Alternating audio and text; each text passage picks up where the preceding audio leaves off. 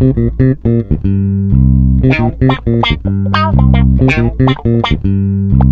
the tape is rolling, the light is on. You're in the two-man booth with Nick Good. And Neil Cochran. And this is your podcast where we talk about TV, movies, sports, music, whatever we feel like talking about. And this is our weekly Survivor recap episode. We are recapping episode 12, Friendly Fire.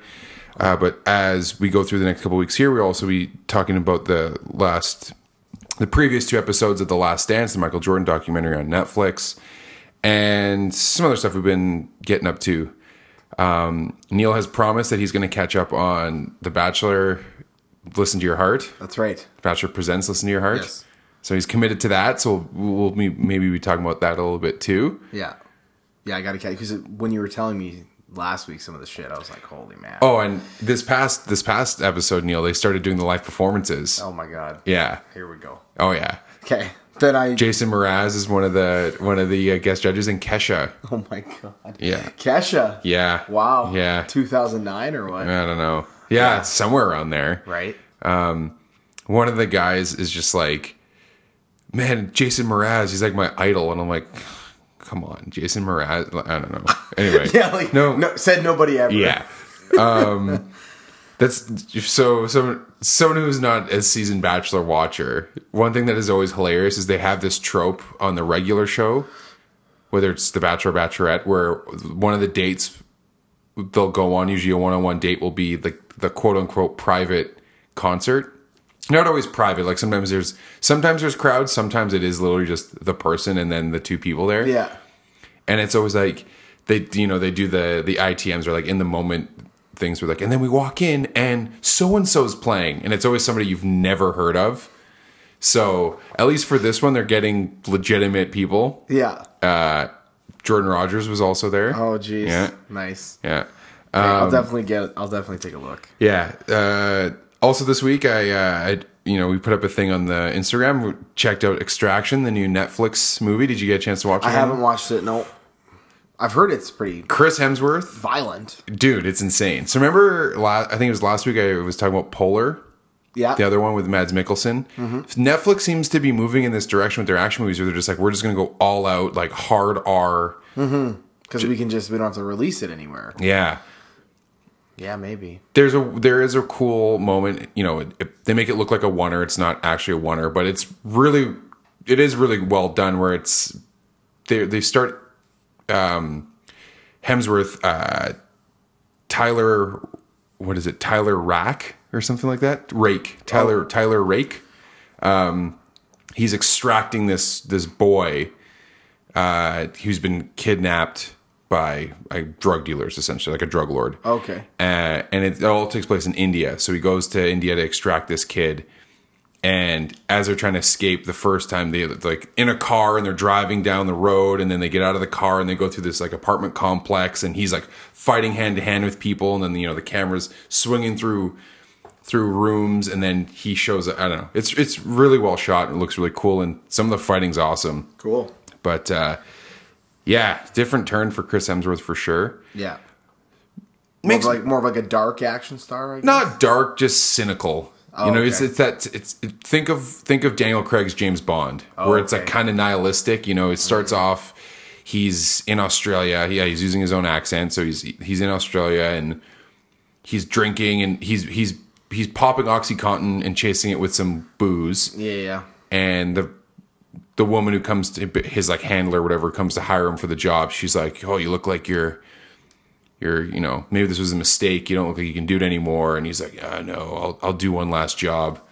I'll do the one last job, eh?" Of course, always one last time. And she makes some comment like, "You just take the job so you can hopefully catch a bullet, don't you?" kind of thing, right? So it's like that kind of cynical, nihilistic sort of approach. Die, no big deal, yeah, kind of thing. Yeah. But of course, you're never gonna die. Like no one would ever kill their main star. Although maybe. Well, you gotta watch it. You gotta watch it. Gotta watch it. It is, there's a little bit of emotion at the end too, actually. I'll say that. But yeah, if you're just looking for an awesome action movie, you're just like kind of, sure, late at night, you get home from work and you're just like, I could watch Rashomon, which would probably give me like a more appreciation for the art of filmmaking. Sure. Or I could just put on Extraction, I like it. Anything else you caught up on other than our weekly homework? No, I didn't. I haven't really watched too much actually in the last little bit. Just haven't had as much time. I'm still working. Busy week. Yeah, still working. And I'm up to 4 days a week too, so I just haven't had as much time. Yeah. So trying to work out and stuff, trying to work on the fitness. Nice. Yeah. Nice. And trying to eat a little better and then going to work. So yeah, I haven't been able to watch too much, but I will catch up for next week now. Because I am already done our homework for the next episode. So Yeah. I mean, I always it'll think probably I'm done. change. Yeah, it'll probably change 4 times since then, but so I'll have more time. So what Neil's referring to is we're doing the 2011 redraft on For Monday's episode. Yeah. And it's an interesting draft. Oh yeah. It's much deeper than the one we did. for sure. Than It's probably the 2010. deepest of the 3 that we've done for sure. Yeah, 2012 surprised me, but yeah, 2011 is probably the deepest. Oh yeah. The amount of NHLers from that draft is alarming. I was just randomly going through some of the other ones. I looked at 2005. Good goalie draft. 2005. okay. 2005 had Carey Price, Ben Bishop. I can't remember now. But there's at least like 5 all-star goaltenders from that year. Yeah. So all spread out from rounds 1 to 7, probably too. you know what? They're actually on like the first 3 rounds. Oh, okay. Yeah, it was kind of surprising. We'll talk about it on Yeah, we'll talk about it on later. Thursday. Have you ever seen the movie Under the Skin? Is that the one with Scarlett Johansson. Hanson? Yeah, I haven't, but I've kind of heard about it. So I watched it last night on Amazon okay. Prime Oh, because nice. I was listening to another podcast and I had heard a lot about this movie and Yeah. it came out in 2013. I was gonna say this is a while ago now. It came out in 2013, so this has been like right in the middle of all the Avengers stuff. So very, this is typical of, they're doing all these actors are doing these big budget superhero movies. Like they want to do something quieter and more artistic, perhaps. I've seen a lot of praise for the movie, and I can appreciate a slower film. Man, what a boring movie, though. Really? I found myself quite bored with it. It's really long for the subject. It's like almost 2 hours. It's like an hour 45. Oh, okay. And essentially the story is just like Scarlett Johansson plays this woman. It's one of those movies too where like no one has names really. Mm-hmm. So she's, I think in the credits is listed as the female, and she's just driving around Glasgow, Scotland, like picking up men late at night. Oh, okay. And then, horror ensues. It's a bit of like a thriller horror. I guess you classify it as horror. Okay. It's Jonathan Glazer is the director. The tension is built up really well, and the score is really good. I don't remember exactly who did it, but it was really well done. It reminded me of almost like a Johnny Greenwood score. Oh, okay. Like something from a PTA, like from There Will Be Blood or something, Yeah, right? yeah, Like yeah. that sort of creepy, tension building sort of, I don't know, synthy stuff, like scratchy guitars. And it's beautifully shot. Like he definitely makes Scotland the barrenness of Scotland, because I think it takes place. It seems like fall or winter. It's rainy and it's really misty and gloomy. But it looks beautiful. Oh, it's definitely winter because at the very end it's snowing. But it looks good. It's just the story, the plot is just, and I know that's the kind of the point of it, I think. Yeah.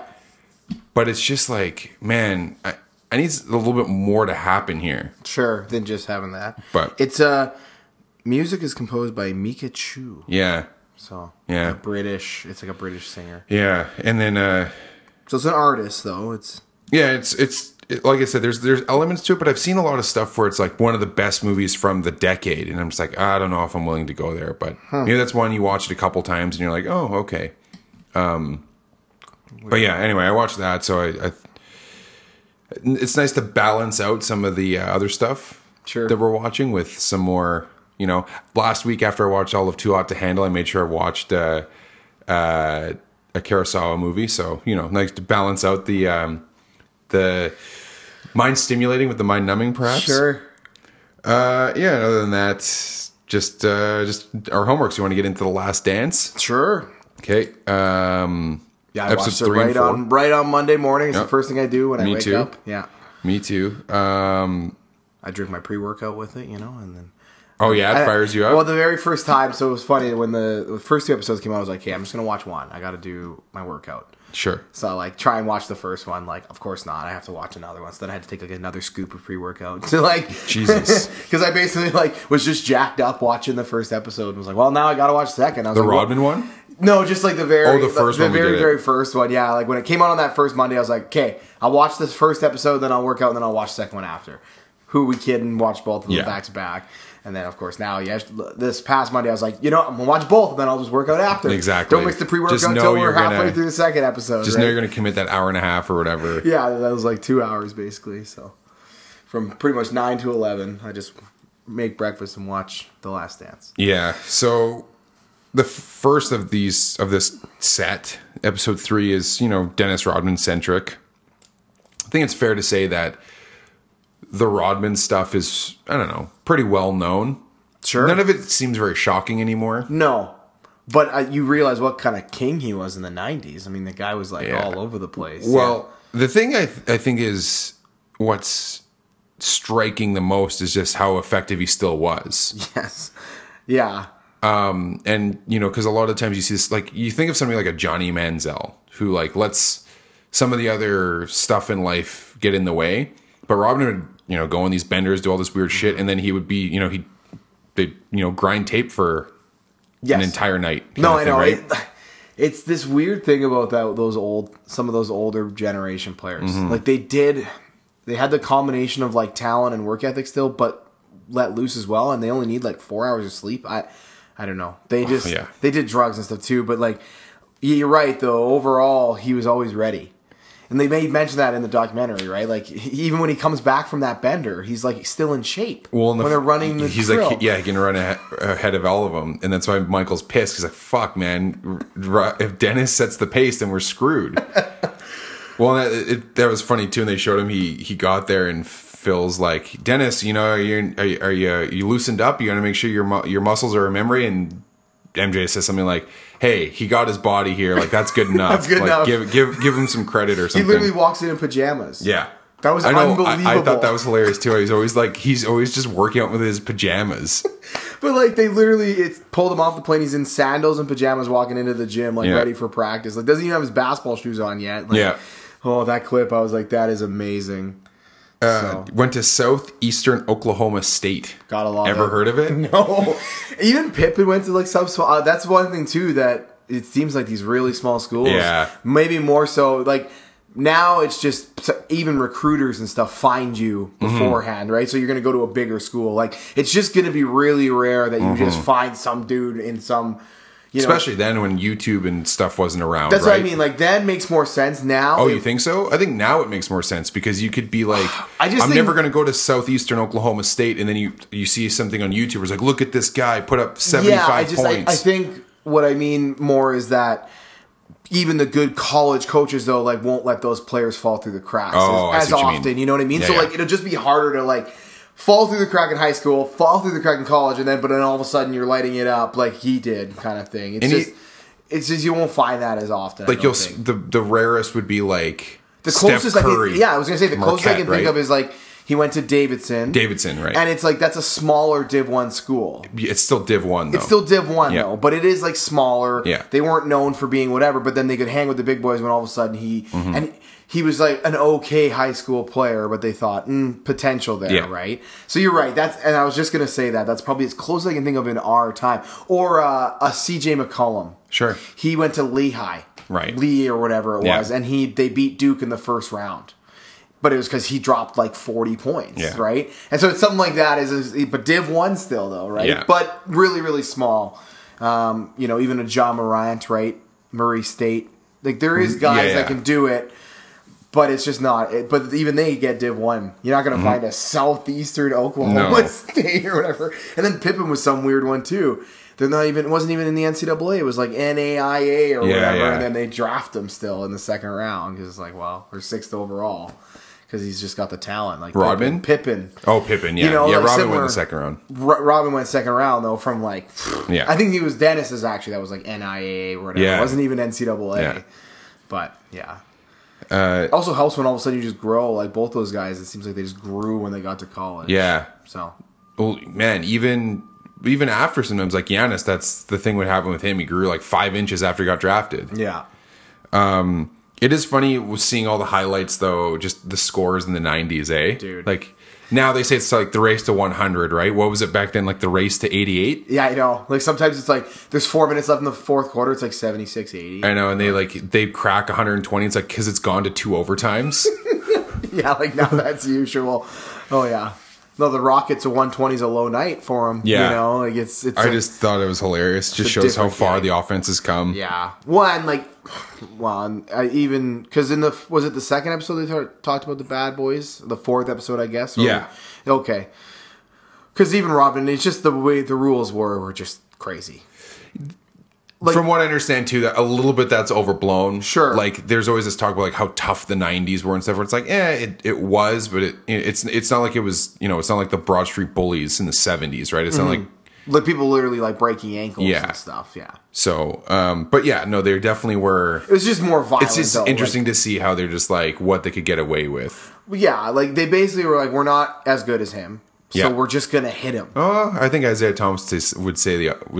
Well, he different. might be the only one though. Yeah, but I also love that how like whatever 30 years later there's still just that petty. rivalry. Just petty, man. I don't. It's so amazing. I don't give a shit what he said. Oh, that He's meme was wrong. amazing. His facial expressions Yeah. when he was watching it, he's like, "See," he's just, oh my god. So let's ask that. We'll jump ahead a little bit. Do you think what the Pistons did was wrong? Yes, You do. I do, because Even though the Celtics did it to them. yes, because the Bulls shook their hands every time. Because it was Personally- different. The Bulls did it. Personally, I think the handshake thing's overrated. Me too. I think they're I think I it's think stupid. But the I fact think, that hockey like glorifies this like the only sport where they shake hands, like, man, you just went 7 games with these people. Like, let's say you go 7 games and it's a hard fought series. Like, I'll shake your hand if I want to shake your hand. Don't force. Like, this isn't Pee Wee. No, and I don't necessarily, I don't fall on either side. I could take it or leave it. I don't Yeah. really care. I think it is cool that it happens sometimes and Yeah. they see whatever. But I also am like, in the end, it's still a sporting event, so I don't. Think Yeah, it's I don't like necessary. how it's contrived.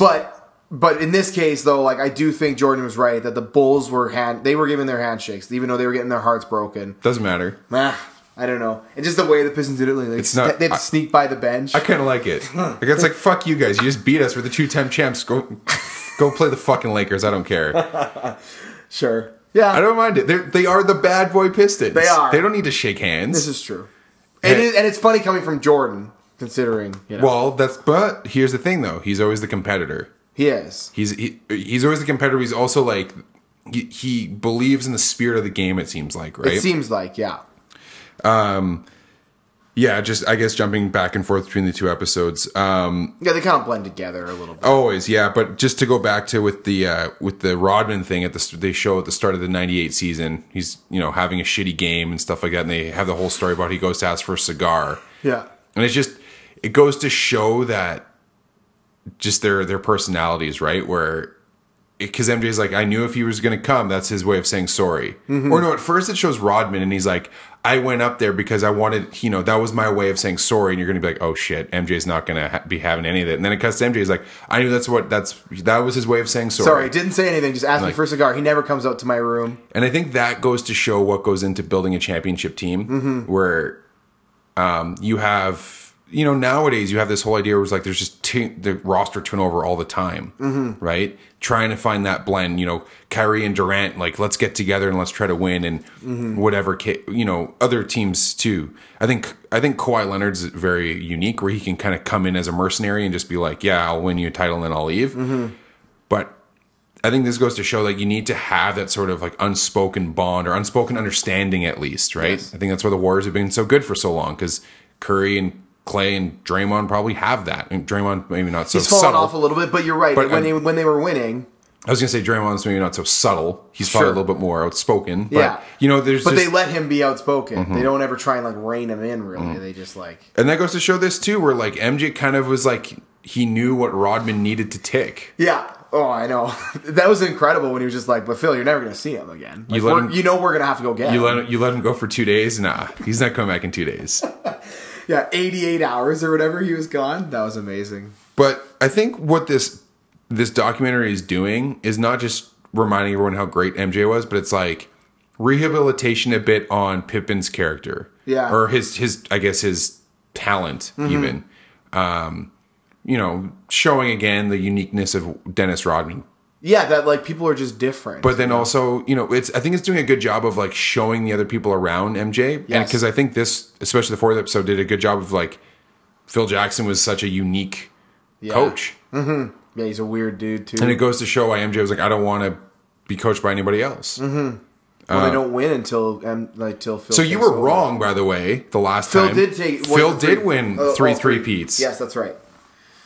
Which is crazy. Yes, because he has 10 titles. Yeah. Because he won... Or he has 11. He has 11 titles. Yeah, because he won 5 with the Lakers. 5 with the Lakers, 6 with the Bulls. Yeah.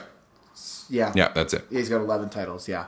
It was right. That's right. It's because he just replaced Doug Collins right when they won. That's why I was like confused. I thought like maybe he only did the 2...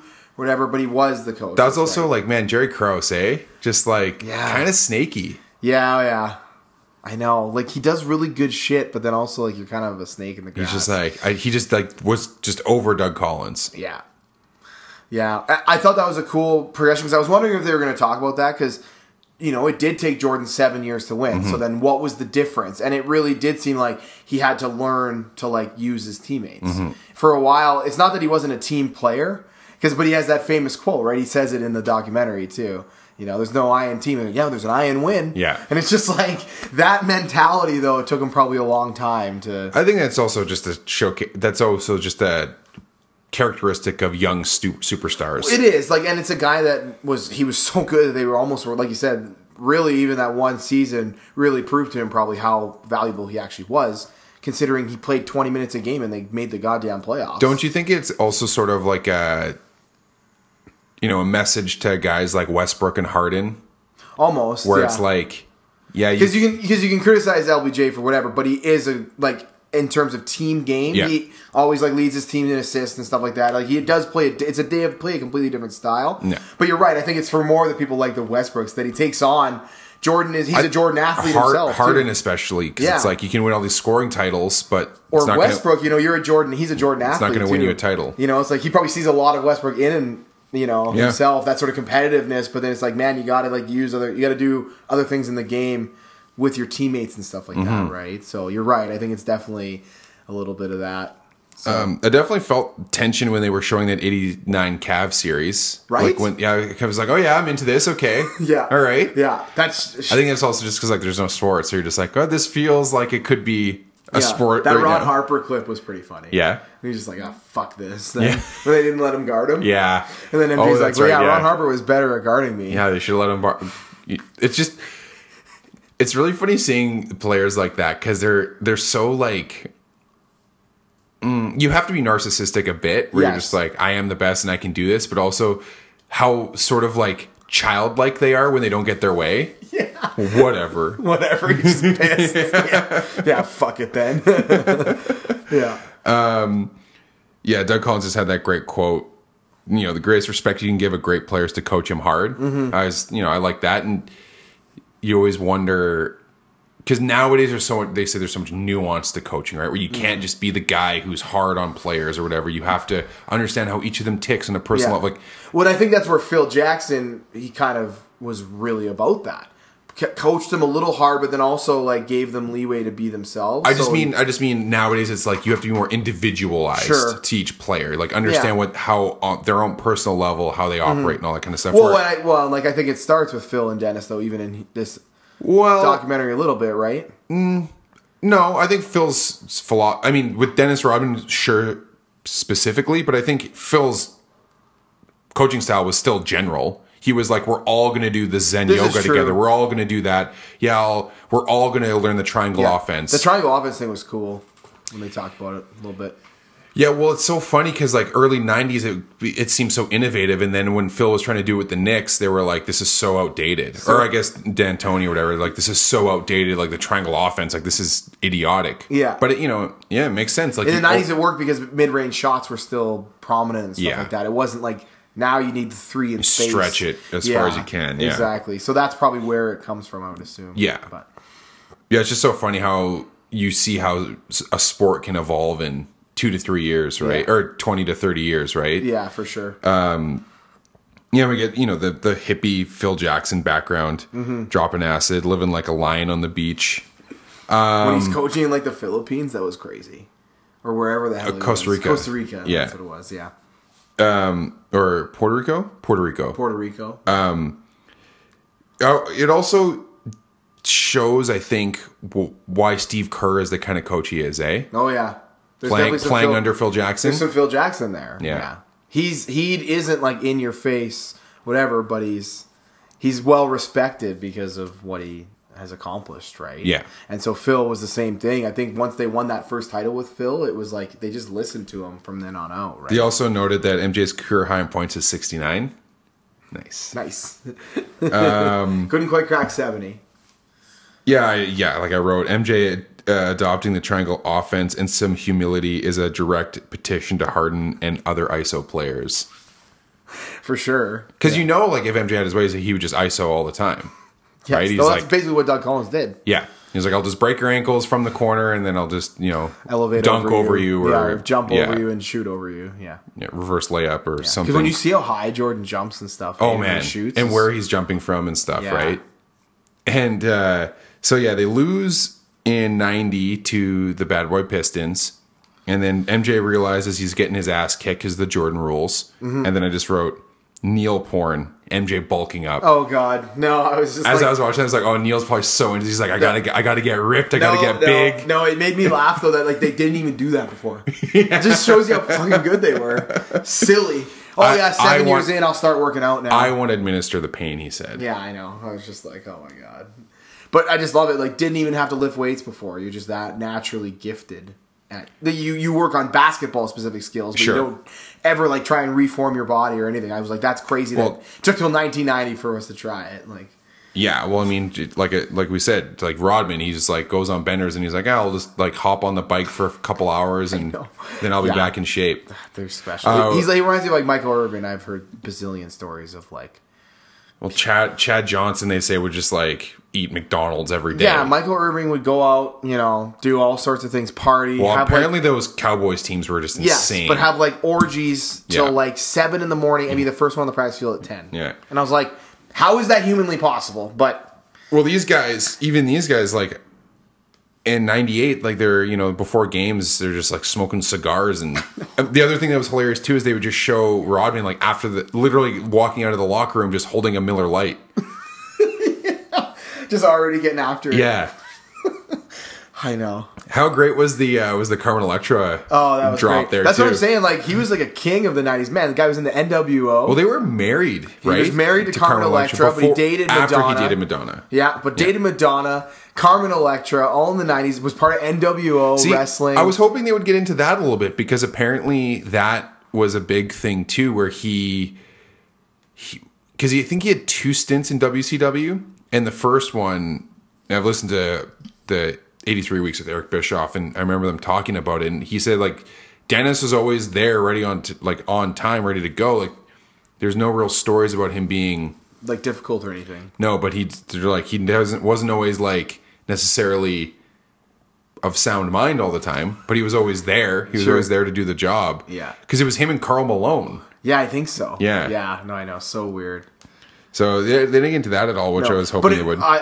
His mind for the game though was pretty cool to watch when he was just like talking about rebounds and stuff and how he would just learn based on people's spin of the ball and like all those different things, It was funny when he was describing because it just sounded like gibberish. He's like ding here, he's like over here. He's like magic, and he doesn't have any spin on there. Yeah. So he knew like where his rebound was going to go and stuff. Yeah, it's just it's cool to watch. And those old clips of him on the Bad Boy Pistons and stuff, you can see like how good of a defensive player he was and stuff. And he was long and lanky, and a guy that could cover a lot of positions and stuff. So I mean, all defensive. Like this is a guy with 5 championships. No, I know. 2 with the Pistons, 3 with the Bulls. I know. It's insane. Yeah.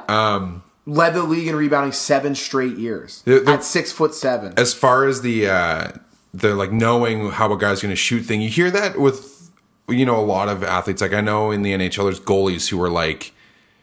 I think Carey Price is one of those guys where he's like where certain guys, the way he's coming down the wing or where the puck is on his tape, he kind of knows what kind of shot he's going to take. So when you're elite, you start to learn that kind of stuff. Well, and I was texting with a friend who was watching it too, and he was saying like the way they'll recall plays will just always amaze me. I first realized that with Wayne Gretzky. Yeah. It's actually in the 30 for 30 in the King's Ransom, where he would talk about these games where he's like, oh yeah, it's like 1981. And I remember like playing blah, Yeah. guys beside me and blah, and they blah. remember it in like this such vivid detail that's Crazy. crazy. Yes. Because it was popularized, of course, by like LeBron in the finals, like at the press conferences. But like you said, it seems like all these elite athletes See, do it that's all the again, time. that's like the LeBron. It's like, I know it was popularized, Yeah. but like these guys But no, have been it's doing the this for same years. as like even when Deshaun broke it down. Like Yeah. it's just like I think people don't realize that like you said how That's how much their film minds they work. do. Yeah. Yeah. And like Rodman, like you said, he's just sitting there after a bender grinding on film. Yeah. And it's like these guys are able to recall stuff and they see plays happening. It's crazy. It's crazy stuff. I mean, it's just also hilarious how you think about the 90s and how stardom worked, and like I guess like popular culture stardom worked. Yeah. Where nowadays, if a guy, could you imagine if like, man, I don't even know who's like a trouble player right now. Let's just say like some guy in the middle, like literally in February, on a championship contending team is like, let's say it's like the Warriors, right? And let's say Andrew Wiggins is like, I'm just going to go away for a couple days. Yeah. The amount of like media shitstorm that would be around that, I know. and the amount of like TMZ reporters that would be in Vegas. Yes. Like they have videos of Rodman just like riding around on a motorcycle without a helmet. Yeah. Like there's clearly that crew is clearly there recording him the whole time, and they don't even show most of the shit. They just show him doing a couple shots and hanging out in a club with Carmen Electra. Yeah. But That was pretty funny when MJ was like, yeah, I went and got him in his room. I won't say what was in his room, what was in his bed. I have no idea. Yeah. We just picked him up and we got practice. well, and MJ willing to go to Vegas. Well, so we always joke, yeah, willing to go to Vegas. Probably gambled a little bit Yeah. while he was there, for sure. He probably hit the tables before he went and found him. He's like, Dennis, we got practice. Let's go. Yeah. It's just so funny. Like I just can't But I imagine. think that shows you the respect. Like, Rodman had literally arguably the greatest player of all time, like running around Vegas to find him. Yeah. But then after they blow the team up, like Rodman's out of the league in 2 seasons, right? Yeah. So I think the situation was insular for him Yeah.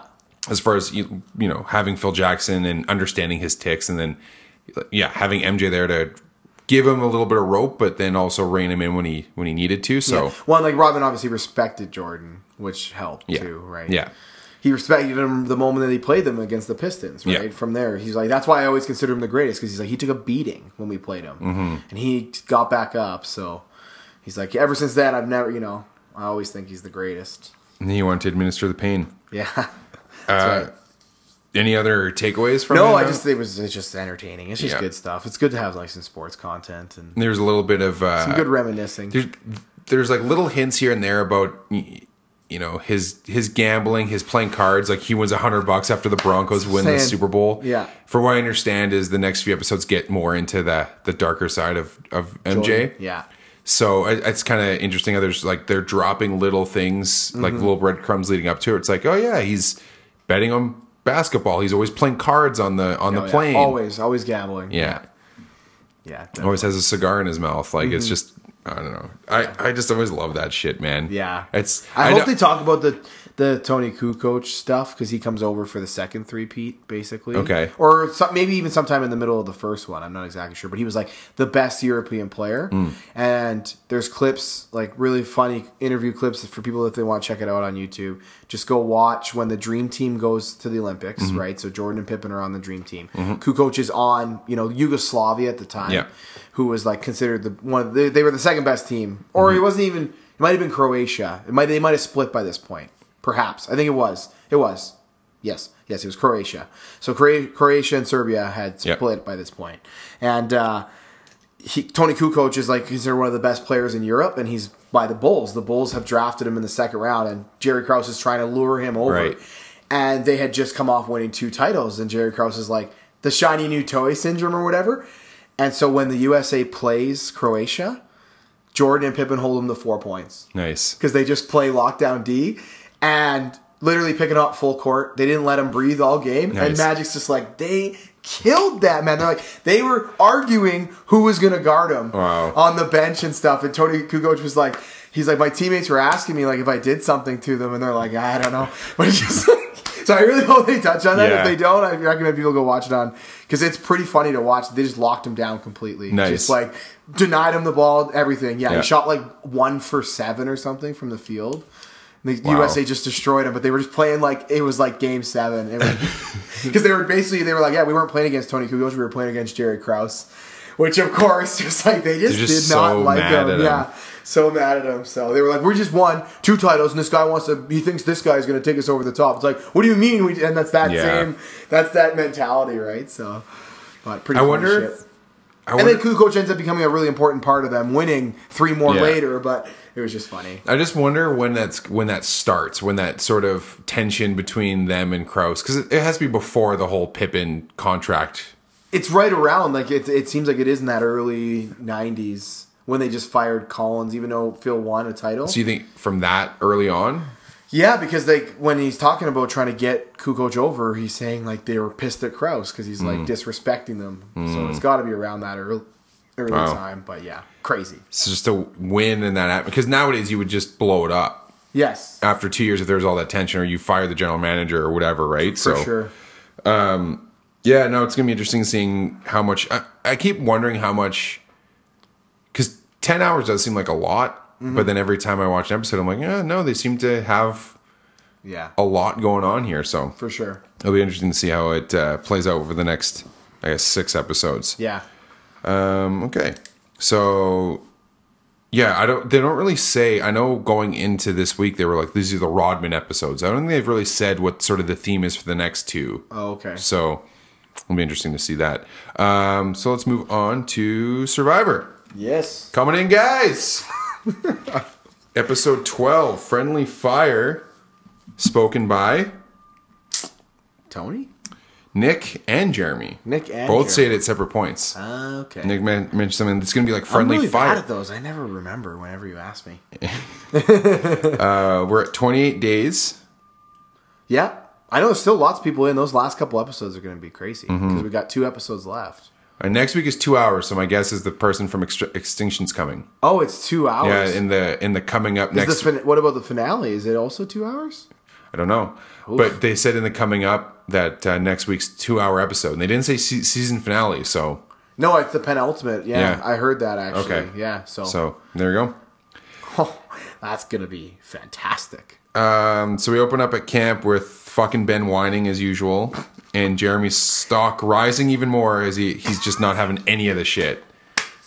I love this Jeremy Ben thing. Well, he's just like, come on, it's season 40. Why is he being such a child? That's what he says. It's like Denise or something, right? Or Kim, I think. Is it Kim? Yeah.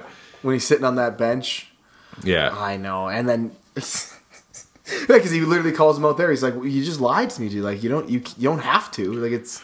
Well, and then Jeremy had some insight as to how the season's kind of been going. He's like, yeah, there's a blind side. It happens. We go back to camp. We hash it out, and then we just reset. Mm-hmm. Which is kind of what we've been talking about, where it seems like it just kind of... or Tony talks about that, I think. Is that what Tony says? Yeah, because Sarah is mad at him. Yeah, right. So Tony says that. He's like, but this one, man, is just like hitting different. Yeah, because Sarah loses her shit, and then he tries to make amends with Ben. Like, I don't know. But then we kind of talked about it before we started recording.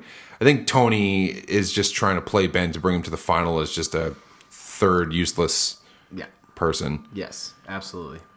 No, that's an endgame thing for sure. So Tony's blindside tactic worked. Yep. Because he did bring Sarah in with him. Yeah, it did. It worked. Tony, killing it. He knew it.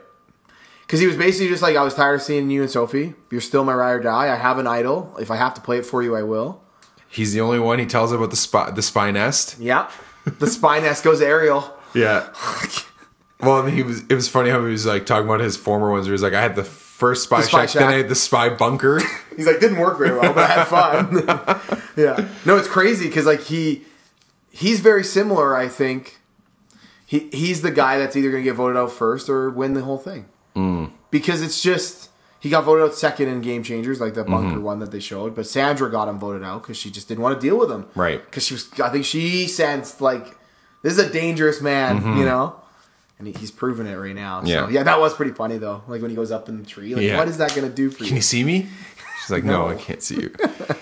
And then, so Kim's trying to orchestrate Tony's downfall. Which is smart. You have no choice at this point. If you're Kim. Like, you're on the pecking order. Yeah. You know Kim, Jeremy, any combination of those two of you, and Denise, you're going next. Mm-hmm.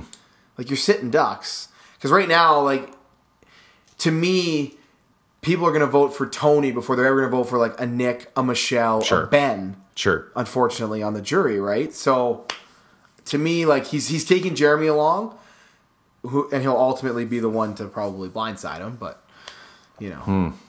Yeah. Yeah, we'll get into that after we get the through the challenge and everything. So they go to extinction, and we have the coconut challenge. A lot of thoughts on this, but what do you think? What did you think about the coconut challenge? It's mean, Yeah, considering that not everybody gets tokens. yeah. So 6. It was pretty funny. Six people when get it, Adam was basically just showing how useless he was. Well, I wrote, Adam, you're not in shape. Shouldn't you be in shape? Shouldn't you have gotten in shape for the winner's edition of Survivor? Like, yeah, no. there's no way that guy's getting back in the game. No way. There's no way. No. He's not built for it at all. Danny looked quite thin. It's crazy. Yeah. Man. Isn't that wild? I was worried. I Yeah. was like, oh my God. It's like a skeleton. She should be working out right now. So winners are Natalie, Sophie, which shocked me. So we're going pace for pace with But Natalie. she hasn't been on extinction. That's So true. She has been eating better. Then Yule, then Parv, Tyson, and then Wendell just beats out Danny. I felt like 2 fire tokens was a little cheap. A little cheap. But then again, that's what they get for winning immunity. Yeah. But I was like, man, only 2 fire tokens for something that seemed to take like 4 hours? Running from one end of the island to the other, carrying one coconut at a time. Well, dude. And I gotta say, it was heartbreaking seeing Rob fall, bust his elbow. I felt that it was kind of a visual representation of what the season has been. Literally the old guard breaking down, Yeah. right? Yeah. That's the end of his survival It was. journey. It's like just the way they shot it too, and like he wasn't going to give up, and you're just like, oh, Rob, it's over, man. yeah. It was sad. It was, yeah. It was because, and I felt very emotional watching this episode because I'm like, this is really like we got to. There's only 2 episodes left, maybe like only 4 to 5 hours left of the show, and it's like these are going to be the last 4 to 5 hours we see some of these people. Like we'll never see Rob again. We'll never see Parv again. No. We'll probably never see. You'll never see a Yule again. You'll No. never see Ethan. Amber. It's like, man, this is literally a full changing of the guard. Big time. So it was a little. I sad. don't think you'll see any of these people again. Why would you ever play another edition? I think some of the newer players might. Like I think A Nick or something. I think a Nick would. I think Michelle maybe. maybe Wendell. I could see Wendell playing again. Yeah. But you're right. A lot of them we'll never see again. Never see again, yeah. And then Ben finds the idol, and then like he's so dumb. He literally just. Tony is standing next to him, and he's like, "Oh yeah, that's crazy, eh, Tony?" And he's like, "Ben, I see you stuffing that in your crotch. What are you doing?" I just love how Tony just calls him out on it too. You can't sneak it past Tony there. And then this is Rich. Ben says to Tony, "Don't start getting paranoid." Well, I texted you last night after I Jesus watched the episode. I Christ, was that's like, rich. Ben is just out of his league, man. Like, oh my goodness. Yeah. How the hell did he win? Well, I know how he won a season. He just kept getting given immunity. Yeah. Yeah. Because So he got beat by a 50-year-old woman 4 different times in immunity challenges. Like, Yeah. fuck me, man. and then we get to the uh-oh immunity challenge. Oh yeah, He's missing the Punisher there, pouring the goo on them. that's right. I like it. Yeah, on YTV.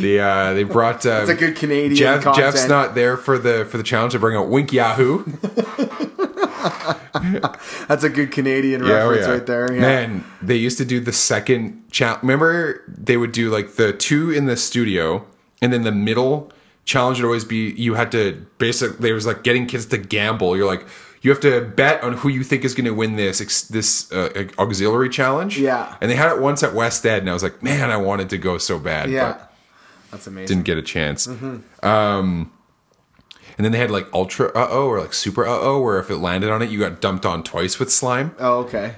Yeah, That's right. Um, Yeah, this was so this is the stuff I was always sad we didn't get to see like Poverty do. So she won this one twice. She's won this challenge every time she's competed. so I like Jeff breaking down the evolution of the challenge. In season 3, this went 6 hours. Yeah.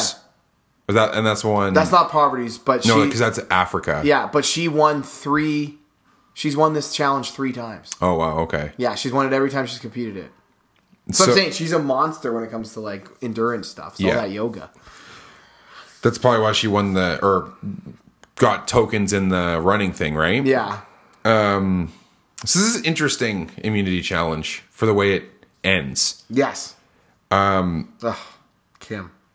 Well, so Ben, he's like a fucking petulant child, you know. Who goes out first? First is Ben. No, Ben's second because he goes out right. Sarah. He goes right at the same time. Yeah, Sarah. It's like Ben touched the structure, right? And he's it like, was Sarah. Yeah, I touched the structure, Jeff. Yeah. It's like, God, he's so annoying. We knew this was going to happen too. Yeah. So Nick is. So we get a female and a male winner here. And Nick is trying to basically orchestrate, I always bring up, like, the Big Brother style deals. They always do this during head of households, where it'll be down to 2 people during an endurance thing. One person will be like, I promise you, if you let me win, you're safe this week. I won't put you up on the block, blah, blah, blah. And Nick's kind of trying to do the same thing. Yeah. He's like, you know, I'll give you a fire token, Tony. I'll give you 2 fire tokens, Tony. Or no, I'll give you 1. Yeah. And Tony's like, nah, I want to win 3 in a row. And he says, make history. So has no one ever won 3 in a row? That can't be right. No, they have. Yeah. I know one person has. Joe. Oh, okay. Joe on... Yeah, he was on Extinction. Did you ever see Joe? Yeah, I did. Yeah. Yep. So he didn't have a great Extinction, but my favorite stat, Joe's Survivor stat, he's 7 for 12 all time in individual immunity challenges. Wow. Because pretty much every time he loses one, he gets voted out. Oh, okay. He in Jeremy's season, he won 4 straight. There you go. He lost 1, and then in the 5th, like the one that he was in when he got voted out, he passed out. Oh. Him and this old boy Keith had to I was watching the clip on YouTube the other day. I was like, this is an insane challenge. They had to build up a pole. Okay. And it was 14 feet in the air, and they had this little mannequin thing that they were balancing on the top of it. Oh wow. And they just held it like this, and they were up there for like 2 hours. And Joe just passed out. His legs gave out and everything. And then everyone starts cheering. And then they realize that he's passed out. And then even Keith, though, because of the heat, just because of his neck was cranked, looking upward, and they just holding this 14-foot pole. Right. They just drained his energy source. And even Keith, when he wins, he just leans over on the thing. He almost falls over himself. Wow. And Joe just passes out. So that would have been his 5th win, though. And I was like, holy smokes. So anyway, no, I don't know what Tony was talking about there. I don't know. Yeah, Joe went undefeated for a little bit there in immunity challenges. Wow. I thought it was 4, but maybe it was only 3. But anyway. So then Jeff brings out peanut butter, chocolate, and cookies and milk, and they all just quit for it. And Kim was the one that surprised me the most. Even she regretted it. Considering what ends up happening. But even before that, I was like, oh, Kim of all people. I'm shocked. Me too, because I think she could have won that one. Yeah, because Denise ends up winning. Yeah. And then Nick is he's like, Tony, give me a fire token, I'll let you win. Yeah. And he just drops. And all of them, as soon as they do it, they're kind of like, ah, shit, maybe we shouldn't have done that. Yeah. Immunity is, and that's where Tony's still playing the game, man. Well, and I always say this, never put your game in other people's hands. No, man. No. And that's what I respect about Tony in this case. He was like, because Nick was like, I'll give you a fire token. He's like, no, man, I just want to win 3 in a row. Yeah. Tony's still playing. Yeah. I don't know. And then when they're back at camp and they're trying to figure out what's going on, and Ben, I don't know what's going on with in Ben. On Jeremy. Well, then he goes and tells Tony about Kim's plan. Kim's plan. This is where it hurts us. Ben sinks Kim. Yeah, really. But then when Tony goes to confront Nick is just the worst liar. He's like, he's bumbling around. Oh, jeez. Yeah. I know. Let me try to remember. That's one thing Michelle did better. She thought on her feet a lot quicker than he did. Yeah. No, Tony's just like, okay, man. Nick is just the worst fucking liar. Yeah. Whereas Tony was 100 miles an hour, he would have had some crazy lie. Yeah. Yeah, exactly. On the spot. Yeah. Then that right there showed you the difference between 2 of these players. So. And then Michelle gives Jeremy her shitty coin flip thing. Oh. Listen, her and Ben are out to lunch. They are just floating in the wind. Michelle, we can jump ahead a little bit. She literally gives Jeremy a coin to vote against him, thinking she's in the majority. And then Kim goes out. There was one point earlier. I don't remember. She has been out of the loop for the vote for like 4 straight episodes. I don't remember who's. I wrote that. Like, she keeps throwing these rogue votes out. Like, she has no idea what's going on. Out to lunch, man. But there was one point they're all sitting. I think it's like Nick and Michelle and somebody else and Denise maybe, and they're all talking and they say something like, "Yo, I feel like everyone who's left here is all on the same level." And it's like, oh, I'm not so sure about that, Michelle. No, I don't know about that. Yeah, no. So we get to immunity or tribal council, and Denise is not having any of it. Denise was not a happy camper. And you know what? I'm kind of on her side. It's getting a little old. I'm a little tired of the chaotic tribal council. Like, have your shit in order. Like, I think Jeff's got to rein this in a bit. A little bit. It's getting a little crazy. Because even when he's like, all right, it's time to vote, does anyone have anything to play? And then Tony talks for another 2 minutes. I know. Yeah, I know. Like, it's crazy and it's fun to watch, but it's just like, you're right. At some point, you have to tell them that they have to do the game. You have to play it properly. Yeah, you can't just be waiting to the last second every single time. Yeah. And you even see people over in the jury, like Wendell, he's kind of like, come on, like, because I think Tony asks Sarah, do you want me to play it for you? Yeah. And she doesn't say anything. You see Wendell kind of like, come on, say something. And then, Tony goes to play it and then doesn't. And then Jeremy goes to play his thing and then doesn't. And then I think Adam's like, what just happened? Like, what is going on? Right. No, I know. But Tony again. So he pulls over basically Nick, Ben, Sarah, and Jeremy, right? To vote Kim? I think, yes. Because, and then it's Denise, Kim, and Michelle who vote for Jeremy. Yes. That sounds right? Yes. And Michelle, who keeps throwing these votes out, has no idea what's going on. No idea what's going on. Which surprised me because Ben was so like, no, I'm not voting for Kim. I know. Tony convinced him. But then Nick at the very end is like, Tony says we're voting for Kim, but I'm not. He says that to Sarah. Yeah.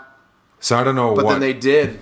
So I don't know how last minute that changed, but... Well, this is what is getting crazy about it, is that Tony is literally running the whole thing. He knew what the vote was. Well, they all did, though, because Kim was like... I know, but he also told Jeremy to not play his... Yeah, well, that's was crazy. That's how confident he was in the vote. He was like, don't play it. Basically, don't play it, dude. So then here's my question, though. Was Sarah full of shit when she was like, I think they're coming after me?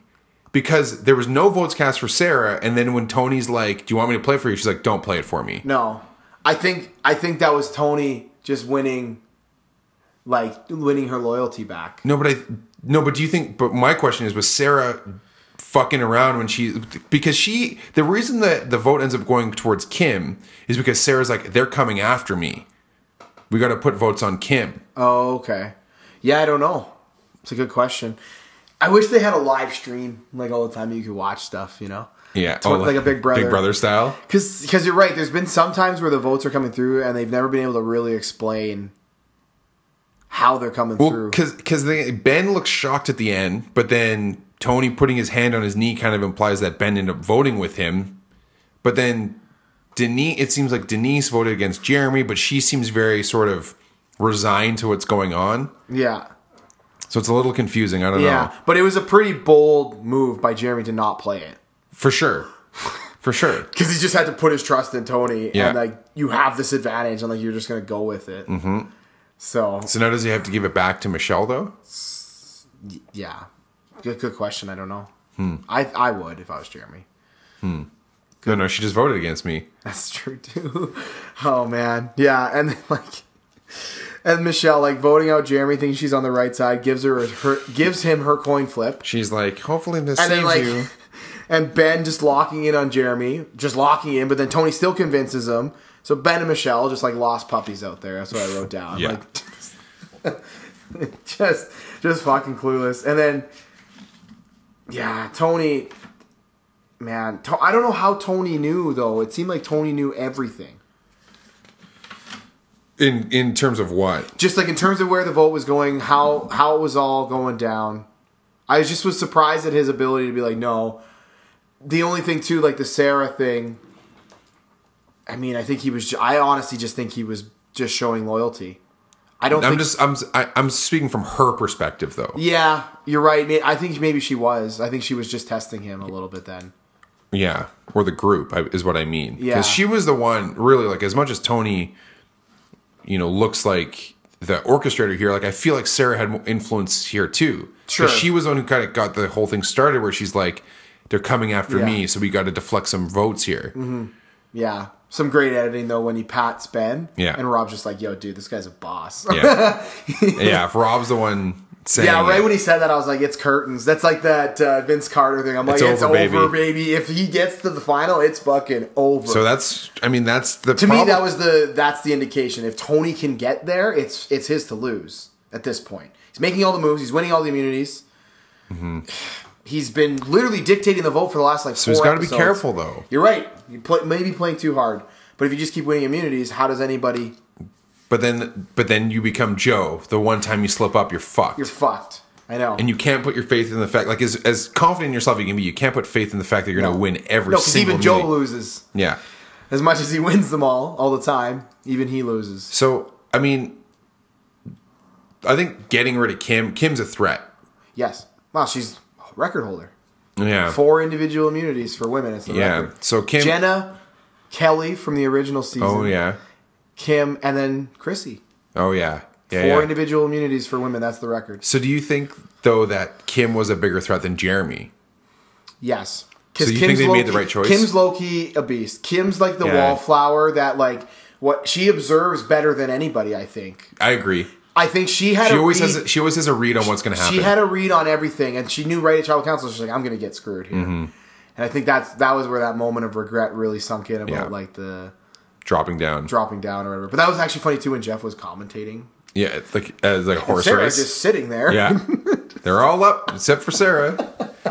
Because even Jeff must just be like, what the fuck is going on here? Well, he's like trying to ask Nick questions and all this shit's happening. He's like, it's just this so natural that you can have a conversation with me while all this is going on. And Nick's like, yeah, sure. Like, it's...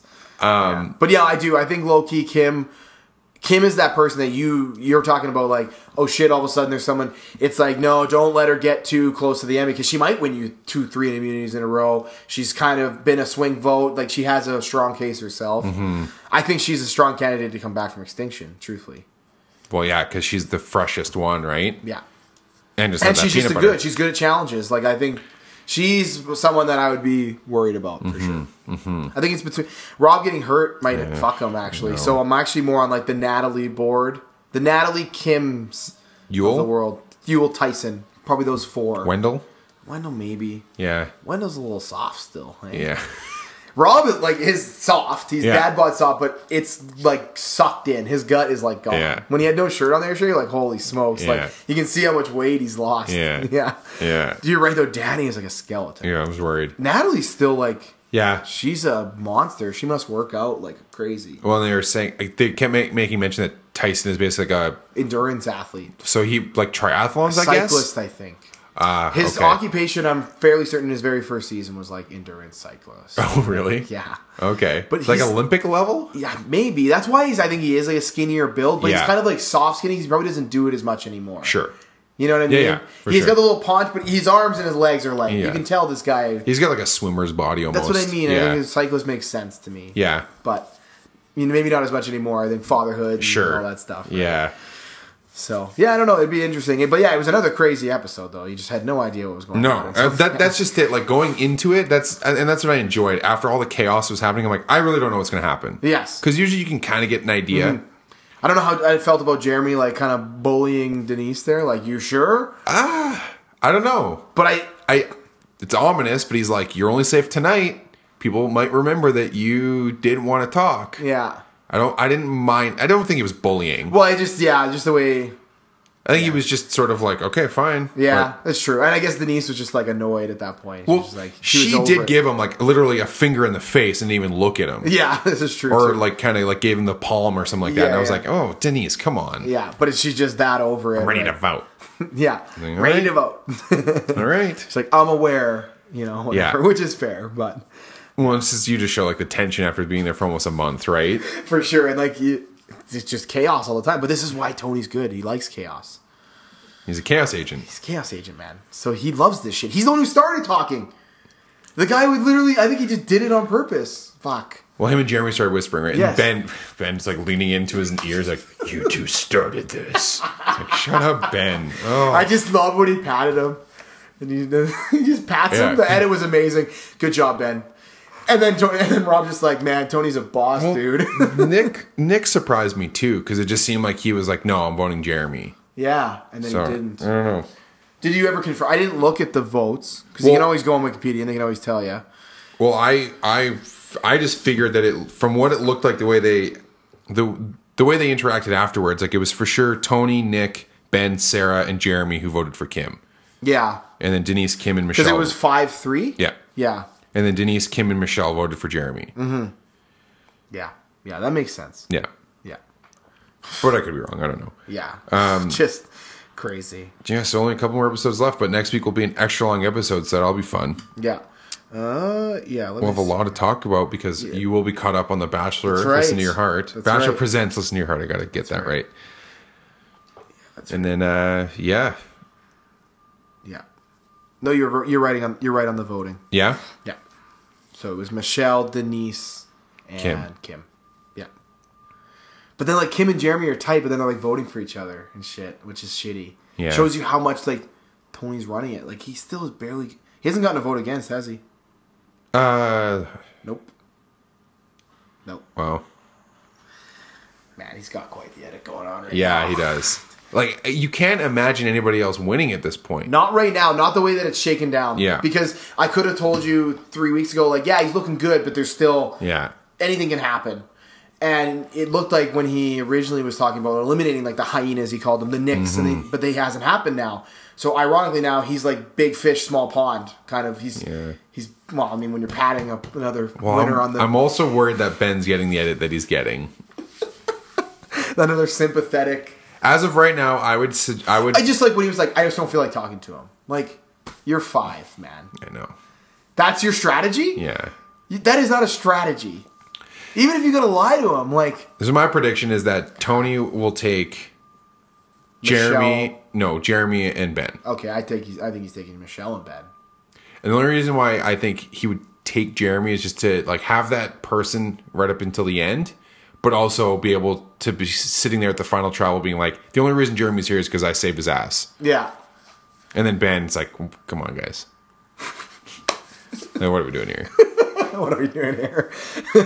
There's no way Ben gets a vote if he made it there. No chance. He Because doesn't even really have allies either. No, and everyone's watching him right now, just being like, "This fucking guy. How did this guy win?" Well, the people on the jury. Parv makes some comment where she's like, "Look at Ben just staring when like Tony and Jeremy are talking." It's like just always so paranoid. Yeah. I mean, you have to be, but still, it's just like he just shows it so much on his face. It's hilarious. He does, yeah. So. Okay. So, Either or, we missed it last that's week. right. Oh man. Okay, you have to do it because I didn't write one down. I got it. Yeah, Okay. I do the one we were supposed to do for last week. I had it tied in a little bit. It's a heavy football Okay, whatever. theme, but Because of the draft. yeah. But then So it's only 4. Okay. Shane Falco or Willie Beeman. Shane Falco. Shane Falco. Moving on. Moving on. That is the correct answer. Man, here's the thing: as good as Willie Beeman is, like Shane Falco has the speeches. That's right. Quicksand, baby. Oh, there's that, but I just mean like in the final huddle, where it's like, so good. yeah, it's like pain is temporary, chicks dig scars, and glory lasts forever. That's right. Yeah. So I wholeheartedly agree. That's the correct answer in this situation.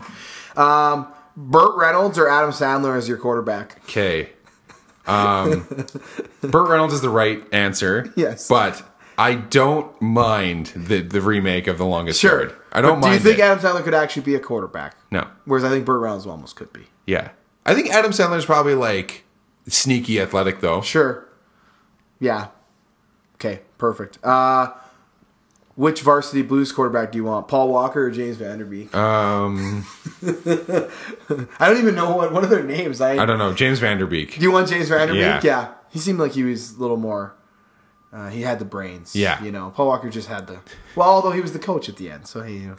Okay, the better Dennis Quaid. Which is more believable, Dennis Quaid as a quarterback or Dennis Quaid as the rookie, the pitcher? Okay, well, the whole concept of the rookie is stupid. That's like in the Mighty Ducks where Gordon Bombay is like 40 and he's like, I'm going to go try for the North Stars. Yeah, and he's like, he is one close step to the NHL and like the little pre thing. Yeah. And it's like, come on, stop No. this. Yeah. It's like you got injured in junior, and now No, you're. not even. It wasn't junior? I don't even know. And like my favorite part was Mike Modano makes an appearance. That's right. And he's like, man, this guy used to kill us in Pee Wee. Yeah. You're like 13 in Pee Wee. Yeah. Yeah.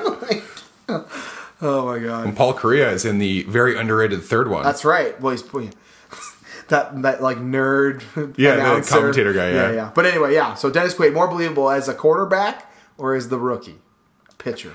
Okay, I would say more believable as a pitcher. Me too. Because like the punishment you would take, especially in that era of football. Yeah, and like he looks 400 years old in any given Sunday. Like he does not look like a quarterback at all. They do say though that he's like, you know, his concussed to hell and his no, it's not concussions. He's got like a bad broken ribs That's what it or is. something. Yeah. Or, I guess he's but- sore. There's that really good scene where Yeah.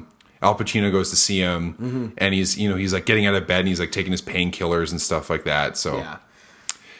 What, you But don't I like will the say- concept of the rookie? no, it's dumb. It's like he's how old is he in the rookie? Like in his late 30s. Yeah, like that's stupid. Like you know how much fucking velocity you lose? Yeah, and his got better. I mean, it's a real story, but Is it really? Yeah, it's based on a real guy, which is crazy. That's crazy. he got Tommy John surgery, I think. Right. And then stopped playing or whatever, and then was throwing. But from what I understand about Tommy John, is you lose a ton of speed.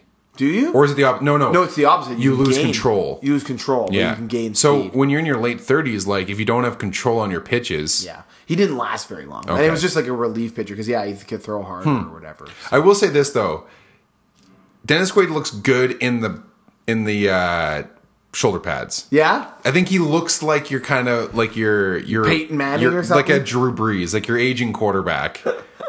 Sure. Okay. Yeah. But anyway, that was it. That's all I Oh, had. that's it? Oh, okay. Yeah, that's all I had. Only 4 categories. Okay. It was it was last week. It was to tie a little bit into the football because the draft, of course, was last week. Yeah. For the NFL. What did you So think of it? I think it was fine. I was I kinda- watched a little bit. I was kind of like they should just do this from now on. Right? It's just as fun. Like, Yeah. I don't know. The whole, the stories get a bit much though.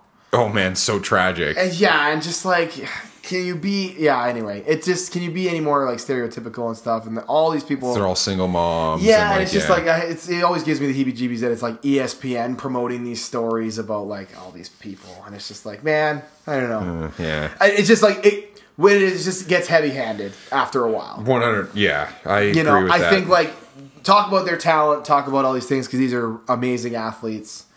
I don't know. Sometimes it just gets a little much. That's all they always just like single home. Are you an NFL player if you didn't grow up with drugs and alcohol and single parents? It's kind of like okay, Yeah. man. Like we don't need to always be telling these stories. Or let them tell them on their own time. Like I don't know. You're always forcing it down the throat. yeah, and during you're the right. And draft. it's not like you're telling the story with Joe Burrow or Justin Herbert.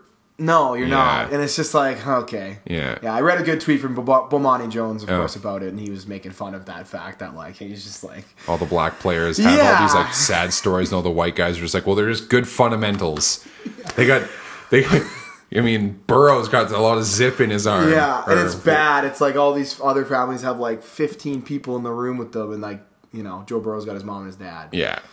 It's like, okay, guys, and it's that visual that, like, these people are going to have to, like, support all these people Sure. in that room. Whether or not that's true or not. I know what you mean. They're just, like I said, it gets a little heavy-handed after a while. But... good for them. All those guys look like they are excited to be. It looked like it was the same thing as going up to the... It's probably just as exciting to have your name called virtually as it would be. Sure. To me, I think you made it, so... Yeah, would I be agree. as And, excited. that's how these drafts used to go. Like, you hear all these stories when guys are just at home and Yeah, their agent on the calls phones them. and stuff. Yeah. Yeah, my favorite draft story always was Joe Thomas, right? Because he went fishing. Oh, really? Yeah, and he got drafted by the Browns second overall, and he didn't actually go up to the thing, which is, like, super rare. Did he not think he was going to get voted? No, he knew, but he always drafted? like had a fishing trip with his dad at this time of year and said, fuck it, I don't need to go to the draft. And he was getting drafted by the Cleveland Browns, so that had something to do with it, too. Yeah. Oof, yeah, no doubt, eh? So... No, I thought it was good. But I thought it was fun. I didn't watch a ton. Watched a little bit though. I was actually curious what was going to happen with like the Patriots if they were going to draft a QB, and then I was watching right around the time that the Packers drafted the quarterback. Yeah, Jordan Love. Jordan Love, yeah. From Utah State. I believe that's an Aggie, if I'm not mistaken. There's about a bazillion Aggies. See, that could have been another comparison: Shane Falco or Johnny Utah, Hey, because there you go. in Point Break, I think he plays quarterback. He does. Yeah, I wanted to do that one, but I didn't know if he had seen Point Break. So Yeah. It's always Shane Falco. Yeah, it's always Shane Falco though. Gotta let him redeem himself. Back in the early years of university, me and a friend started a Facebook page that was. It hasn't aged well because Keanu Reeves is having this renaissance, but you got to remember this is in like the late early aughts. 2000s. Yeah. No, I didn't go to university till 2011. Oh, I guess, or 2009. Okay, yeah. I guess around the time you're right, he wouldn't have been like. So the page was, we hate Keanu Reeves but love Shane Falco. But now you love Keanu Reeves. Oh, and then I'm indifferent to Keanu Reeves. Yeah? Yeah, I'm like, I think he's fine. Yeah. I don't know. It's whatever. And then my fantasy team is always Falco, not Flacco. So like I'm all the way in the bag for Shane Falco. I like it. We stand Shane Falco. Absolutely. So thank you for listening. We will be back on Monday, redrafting the 2011 NHL entry draft, and then back next Thursday with probably an extra long episode since Survivor's gonna be extra long. Mm-hmm. And we're gonna break the whole thing down, especially if there's multiple eliminations and stuff. So, and until then, like I said, thank you for listening. Subscribe on Apple Podcasts, Google Play, share the podcast with your friends and other strangers. Follow us on Instagram and Twitter. We like hearing from you guys. Thank you for commenting on some of our stuff. We like interacting. DM us if you are interested in us talking about anything. If you have an either or for both of us. That's right. And until then, Neil? Nothing. Thank you, everyone. Stay safe and stay healthy.